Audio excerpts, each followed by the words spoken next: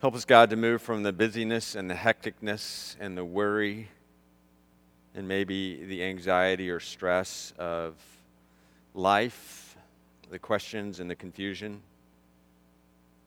and the distractions, to attentiveness to you, to attentiveness to your word.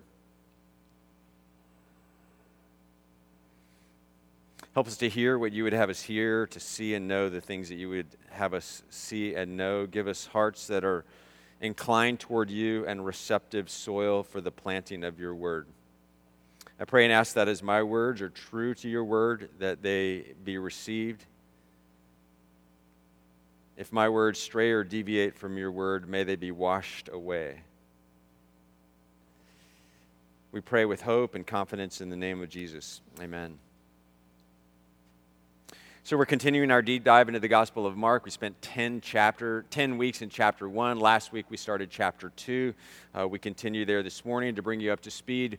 Mark doesn't have a Christmas story in his Gospel. He begins with John the Baptist as an adult, talking about John the Baptist out in the wilderness, calling people to himself, calling people to repent, preaching and baptizing them for the forgiveness of their sins.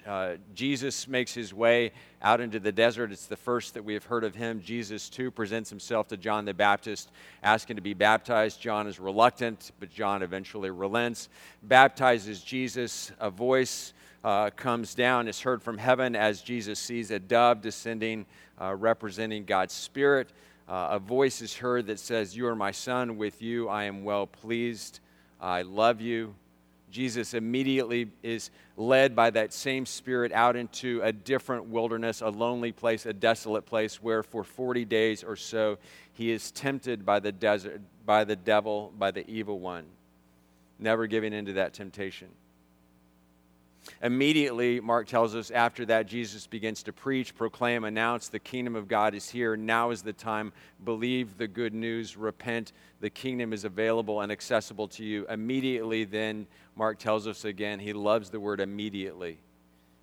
Jesus begins calling to himself disciples, Peter and Andrew, James and John. And then there's an instance where in a synagogue in Capernaum, north of Galilee, around the lake, Jesus begins to preach, and he preaches with authority, and he casts out a demon who surfaces. And Jesus heals, and we're told that he does that with authority. And Jesus does all kinds of things continually with authority, making people clean according to the law of Moses, who were not clean before. Jesus then forgives, we read last week, and he does so because he has the authority to forgive. He heals a man who's a paralytic, who's paralyzed, who can't walk. And he says, so that you know that I have the authority to forgive sins, get up and walk. We talked last week about that story, about how as children in Sunday school, maybe and I put this to the test in my own family this week, and it sort of proved to be true, that when we were children, we remember hearing the story of the man being lowered through the roof from chapter 2 of Mark's Gospel, verses 1 through 12 that we read last week, and that Jesus healed that man, and that he walked out, came in through the roof on a mat, walked out on his own 2 feet through the door.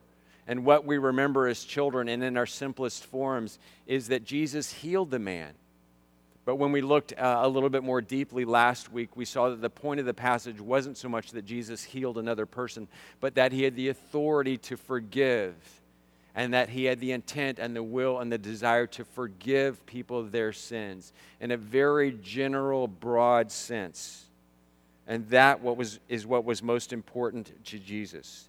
He had the authority to forgive sins, and he forgave. He desired to do so. That was the kind of Sunday school version of he was just healed and he walked out the door. We're going to look at another passage, the next passage in Mark's Gospel this morning, where there's another Sunday school element to it, something that we may remember from our childhood about the passage that stood out, that we remember as the main thing, but which really wasn't and isn't the main thing. Another chance to go from a Sunday school understanding of the Scriptures to what they really mean. So beginning at Mark chapter 2, verse 13, picking up where we left off last week, listen closely, this is God's Word. Once again, Jesus went out beside the lake, the Sea of Galilee.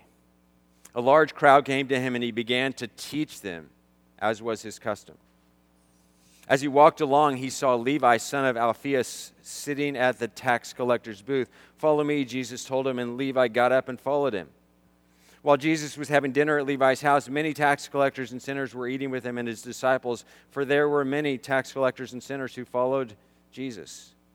When the teachers of the law, who were Pharisees, saw him eating with the sinners and tax collectors, they asked his disciples, "Why does he eat with tax collectors and sinners?"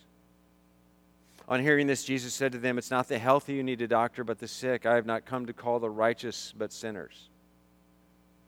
And the children's Sunday school version of this goes like this, and I sort of went through on the internet and sort of picked out some of those cute caricatured cartoon pictures of Levi, the tax collector. Jesus was out walking and talking as he often did. He came upon a nice man named Levi who was just doing his nice job managing a toll booth, just like the nice people who sit and manage the toll booths on the San Mateo Bridge and the Bay Bridge and the Golden Gate Bridge. Doing their jobs, that's just what they were doing. Collecting fees, collecting a few dollars in order to keep the roads open for all of us. Great public service, good civic duty. However, Levi wasn't just an ordinary guy doing an ordinary job, and so Jesus calling Levi to follow him wasn't just an ordinary call, because tax collectors were special. Unlike agents and employees of the IRS today and in our world and context, it was totally different being a tax collector in that day, in that place, and in that context. In that day, in that place, in that context, tax collectors were special. There were different kinds of tax collectors. Rome had an elaborate and multi-layered tax system. Rome taxed people in lots of just different ways, just as we are today. Property taxes, income taxes, sales taxes, various usage fees. And Rome thrived because of the many taxes that it laid upon the people throughout its empire. Land taxes and poll taxes were collected directly by the Romans, but the collection of taxes on transported goods and on roads was contracted out to local collectors, most of whom were ethnic Jews in the area where Jews lived, but probably not observant Jews, since Torah-conscious Jews could not be expected to transact any sort of business or financial transaction with Gentiles. And Levi was one of these middlemen who made bids in advance to collect taxes on behalf of Rome in a given area. His own profit came from what he could mulch from his constituents, and a portion of his receipts stayed in his own pockets. And so the Roman system of taxation, at least of roads and transport, depended on and assumed the quality of greed in a person. And it attracted enterprising individuals who were not averse at all or by any means to such questionable ethics, and so who were loathed and despised and hated by their own people.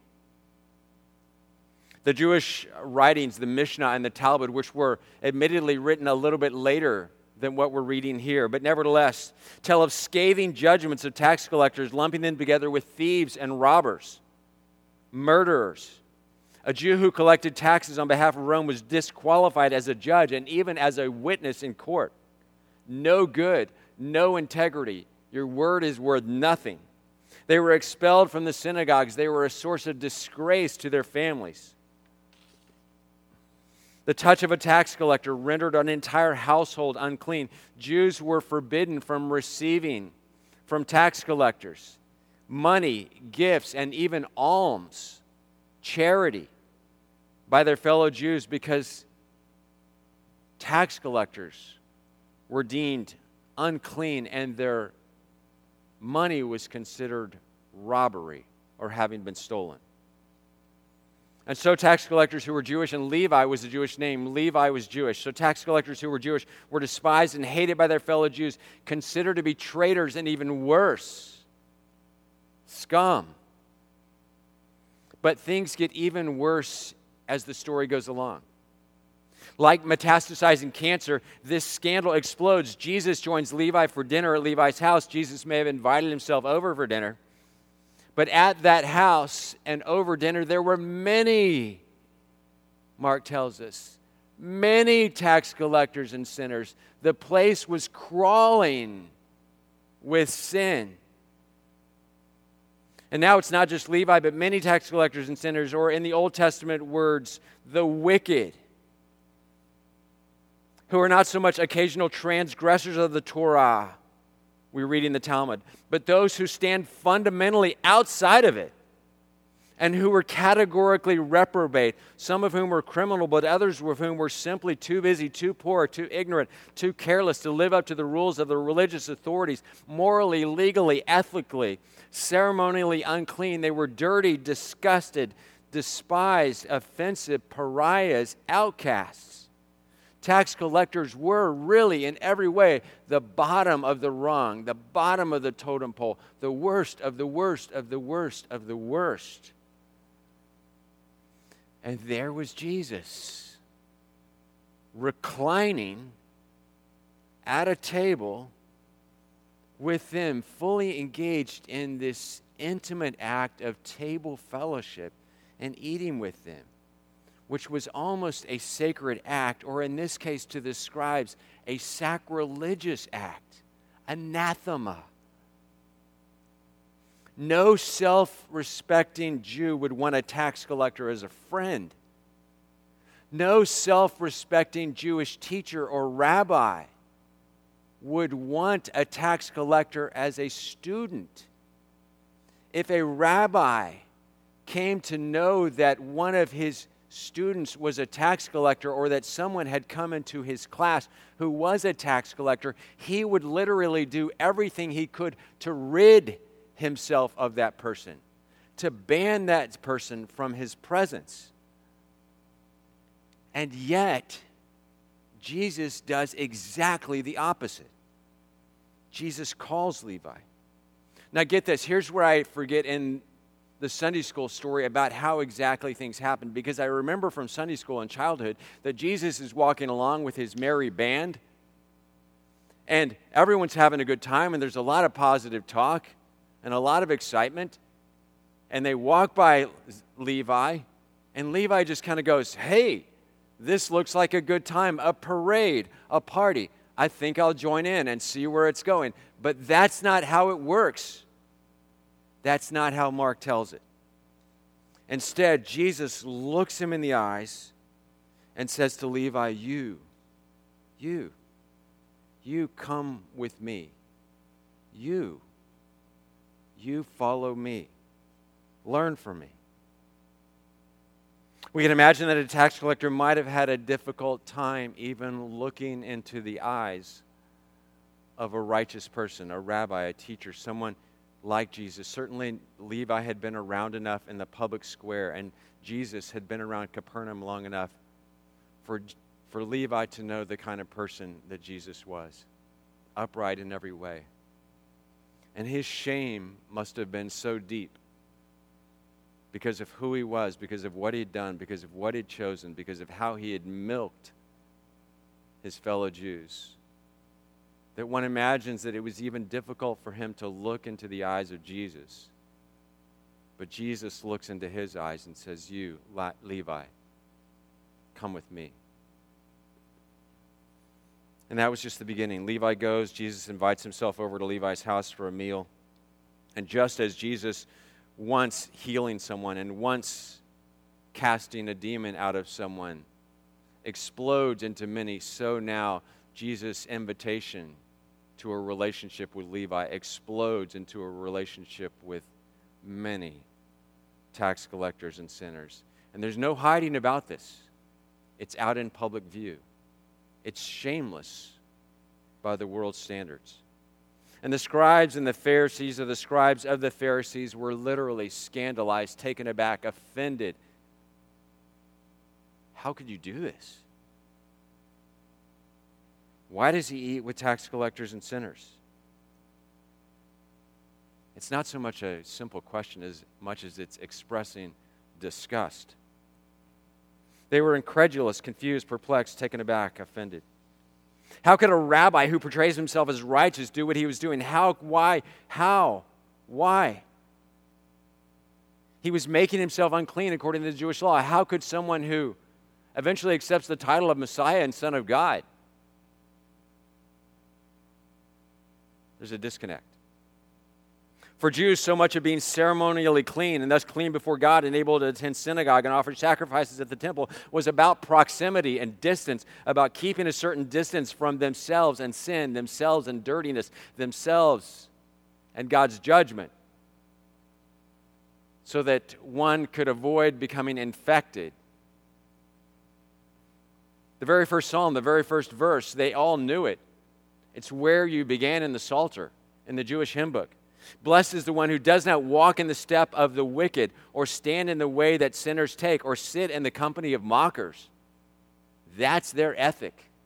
Stay away, keep a distance from dirtiness that renders one unclean.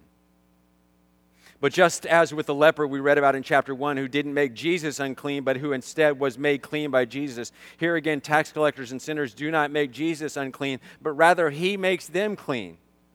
The scribes of the Pharisees, the Jewish teachers of the religious law, don't have a category for this. Their religion was based on law. Their religion was based on works. They had long since rejected any notion of grace if they'd ever even understood it. And that to them was Jesus' scandal. Jesus' system or Jesus' way threatens to bring down their whole religious structure and way of thinking, way of being, way of relating to God. Jesus' way was a hard sell for people steeped in a works-based religion, which sometimes is me, which sometimes may be you. Despite the fact that we understand the Scriptures, that they're there for us, as Paul wrote to the Romans, at just the right time, Jesus died for the ungodly. He came not to call the righteous, but sinners. It shows up in all three of the Synoptic Gospels. There's not a lot that shows up in all three of the Synoptic Gospels. That saying of Jesus is one. And it introduces us to three truths or three takeaways, at least three. First, Jesus has nothing to do with those who cannot or who do not or who will not acknowledge their own sin, whose confidence is in their own righteousness or self-righteousness. Jesus literally has nothing to offer such people as long as with pride they cling to the myth of no need for mercy. The Christian faith is not for people who believe they are good, but is for people who know that they are bad. Salvation is not for people who believe that they are all right, but for people who know that they need to be saved. The way of Jesus is not for people who think they are righteous on their own, but for people who hunger and thirst for a righteousness that is not from themselves. That is why in baptism, the sacrament of initiation or entrance into Christ and the body of Christ, those who present themselves for baptism or who present children for baptism are asked to acknowledge and declare that they are sinners and in need of God's grace. And that is why communion or the Lord's Supper or the Eucharist, which is the sacrament of sustenance in Christ and with the body of Christ or the people of Christ or community of Christ. Those who step forward to receive such are asked to acknowledge and declare that they too are sinners and in need of God's grace as their only hope. The church is in danger of ceasing to be the church if or when we forget that Jesus has nothing to offer us unless we acknowledge our sin. Jesus has nothing to offer those who cannot, do not, or will not acknowledge their own sin. Second, Jesus' scandal of grace declares that no one is beyond the reach of God's love. No one. A core principle of the Reformed stream of Christianity, or what's known to some and in some circles historically as Calvinism, after John Calvin, who articulated it in the 1500s, is that there's nothing in us, no good thing in us or about us that prompts God to choose us, that prompts God to call us, that prompts God to elect us, that makes us worthy or merit God calling us. That is wholly from God and not at all something that we have merited. And so Jesus chose Levi to follow him.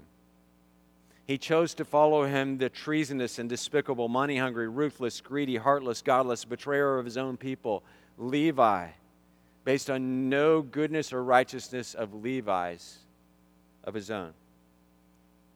And Jesus calls to follow him today in the same way people who have sold their souls to things just as bad. Jesus calls today to himself to follow him. The likes of Aldrich Ames, Robert Hansen, Bradley Manning, Eric Snowden, who for some are heroes, but to others are traitors. He calls to himself, just like he's called you and me, Antifa activists, white supremacists, Black Lives Matter people, Blue Lives Matter people, people up and down the food chain from the right to the left. Many years ago in youth ministry, we used to sing this song with the kids, the students, the youth, written, sung by obscure Christian alternative rock folk country band named the Lost Dogs. And probably no one's ever heard of it. But the title of the song is Breathe Deep, the Breath of God. And the lyrics are super simple. And I'll read them to you. I'm not going to sing them to you. Politicians, morticians, Philistines, homophobes, skinheads, deadheads, tax evaders, street kids, alcoholics, workaholics, wise guys, dimwits, blue collars, white collars, warmongers, peaceniks. Breathe deep. Breathe deep the breath of God. Breathe deep. Breathe deep the breath of God. Suicidals, rock idols, shut-ins, dropouts, friendless, homeless, penniless, and depressed, presidents and residents, foreigners and aliens, dissidents and feminists, xenophobes and chauvinists. Breathe deep. Breathe deep the breath of God. Evolutionists, creationists, perverts, slumlords, deadbeats, athletes, Protestants, and Catholics. Housewives, neophytes, pro-choice, pro-life, misogynists, monogamists, philanthropists, blacks and whites. Breathe deep the breath of God. Police, obese, lawyers and governments, sex offenders, tax collectors, war vets and rejects. Atheists and scientists, racists and sadists, biographers, photographers, artists, and pornographers. Larry Flint. Breathe deep the breath of God. Gays and lesbians, demagogues and thespians, the disabled, preachers, doctors and teachers, meat eaters, wife beaters, judges and juries, long hairs, no hairs, everybody, everywhere. Breathe deep. Breathe deep the breath of God. I remember the church and the culture in which I was raised. And my mom, so good was my mom. She would regularly buy for me and my younger brother these 3-piece suits when we were little kids. And clip-on ties. And we would wear those on Sunday mornings to worship. And the idea is that you put on your best for God, right? But we sort of understood, even as kids, or at least I did, that God actually sees us, knows us on the outside and the inside already. And so maybe we're putting on our best, not so much for God, but for other people. To look good, to look clean, to look like we've got it together, to look like we're righteous, to look like we're happy, healthy, well-adjusted, good citizens, good people. As if we could mask who and how we really were. I was part of a congregation that was reluctant to open up its doors in such a way that dirty people might come in. I don't know if you've ever been to Glide downtown for breakfast, lunch, or dinner 7 days a week, into one of their many kitchens, or into their worship sanctuary auditorium space on a Sunday morning. There's a lot of dirty people, a lot of unclean people, a lot of people who don't have it together, a lot of people who look differently than we do. A lot of people who are clearly unrighteous by some people's standards, whose religion of works is just trash.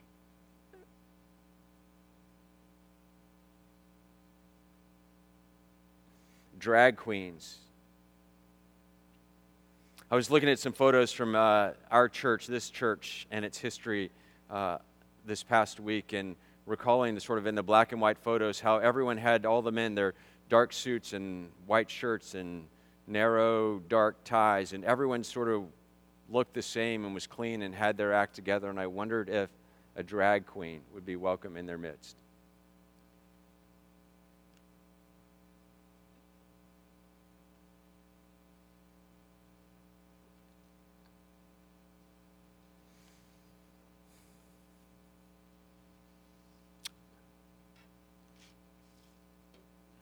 Jesus' scandal of grace declares that no one is beyond God's reach and God's love, no one. And then third and finally, Jesus' words to the scribes of the Pharisees call us to think about the church differently. To think differently about who makes up the church, about what the church can be like, about what the church should be like, about how we look at one another, about how we judge, about how we welcome, about how we think about what it means to be church, what it means to gather, what it means to be in community. Someone has once said that the church has wrongly understood its makeup, its identity, and instead of being a museum for saints, the church is, or is supposed to be, a hospital for sinners. We spent a lot of time on those banners we did this week about what do we want to put on the banners out front. We've got the Christmas Eve banner and the live stream banner and the general banner, and we're making a Christmas for the community banner. What do we want to say? What's the most important thing we have to say to our community? And I thought, why don't we just put up a banner that says sinners welcome, with a little caption underneath it that says, that's us, that's all of us. Would that convey who we really understand ourselves to be? I don't know, but maybe. That's who we are. That's all we have to offer. That's the only people who are invited to follow Jesus, is sinners like us. In baptism, in communion, out there, in here. Some of us are afraid of exposing who and how we really are to one another. But Jesus already knows. He knows what the scribes were thinking. He knew in the last section that we read last week. He knows in this section. And so, whether or not we ever put up a banner that says sinners welcome, may that reside in the back of our head. May that, as we think of people who continue to exploit other people in labor, in domestic servitude, in forced marriages, in forced criminality, in gangs, organ harvesting, child soldiers, sexual exploitation of many kinds. May we remember that they too are invited by Jesus specifically, who looks into their eyes and says, you, follow me. I worry sometimes what people will think if there are people like that in the church, because Mark doesn't tell us in Jesus' words that Jesus said. Luke, who's written a little bit later on, adds that Jesus said, repent. But that's not in Mark and it's not in Matthew. And so our job is to invite people. Our job is to welcome people. In fisherman vocabulary, our job is to catch them. It's God's job to clean them.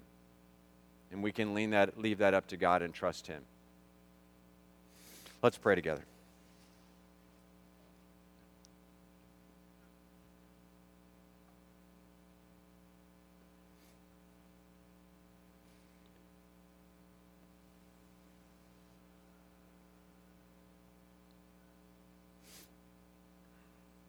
God, we're not Levi. We're not that bad. We're not that despicable, at least in our own eyes. We are good in many ways. We have merit.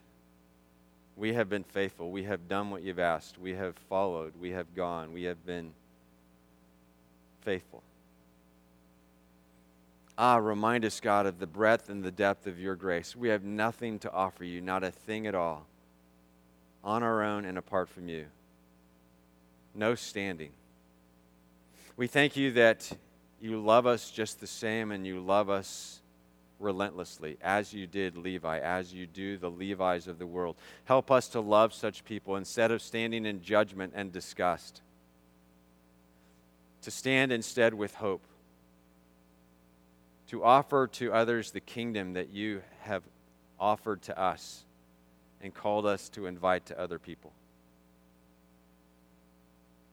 You are so good. Your scandal is of grace.